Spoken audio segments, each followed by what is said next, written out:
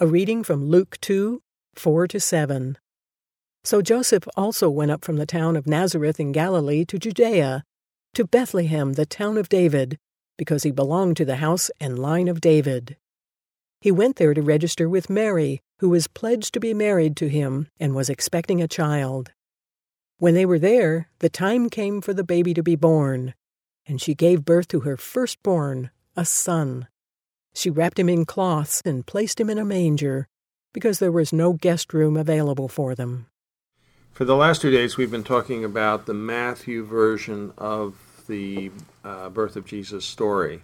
Now we move to the more popular Christmas version, which we hear every Christmas when this story is told in the Caesar Augustus. And this story is told, and usually it's this story that gets told. And so every kid that goes to church really hears this story and comes to know it, and it's in the pageant and so on and so forth. It's a very different, both Matthew and Luke are very complete in talking about the birth of Jesus.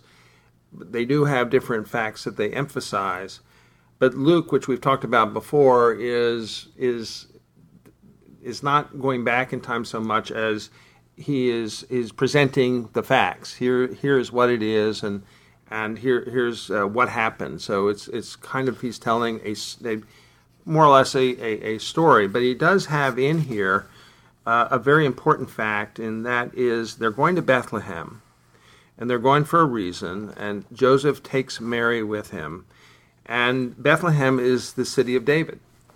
So I think it's important to emphasize these little differences. Well, this passage is packed with meaning, hidden pieces here to the person in that culture. We know that Bethlehem is announced in Micah as being the city in which a ruler would come out over all of Israel. And what is Mary doing with Joseph on this trip if she's this close to giving birth? Well, Joseph knew, because of this stance, that if he left Mary alone in Nazareth, there's a good chance that the other people would have stoned her. And he brings her along. This shows the character of Joseph. Not only does it show the character of Joseph, it sets the story up so that the birth of the Messiah happens in fulfillment of prophecy. He's born in the town of Bethlehem. There is another piece that's kind of hidden in the text. It mentions they're coming from Nazareth. If you remember the Jesus story, people ask, does anything good come out of Nazareth?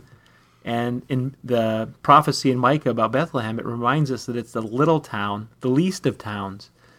Isn't this true of the gospel, that Jesus turns everything upside down?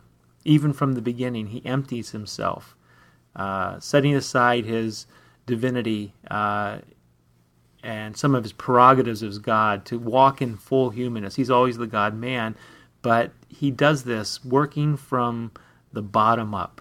Jesus has a kingdom that we would say is upside down because he uses the weak things, the little things.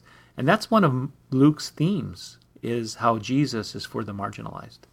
Yeah, and just to close, the fact that he's born not in an inn, not in a palace, but in a manger, surrounded by animals, just re-emphasizes what you just said about a very unusual king is being born here. And that's the whole amazing thing about the story, the underplay of the King of Kings when he comes into this world.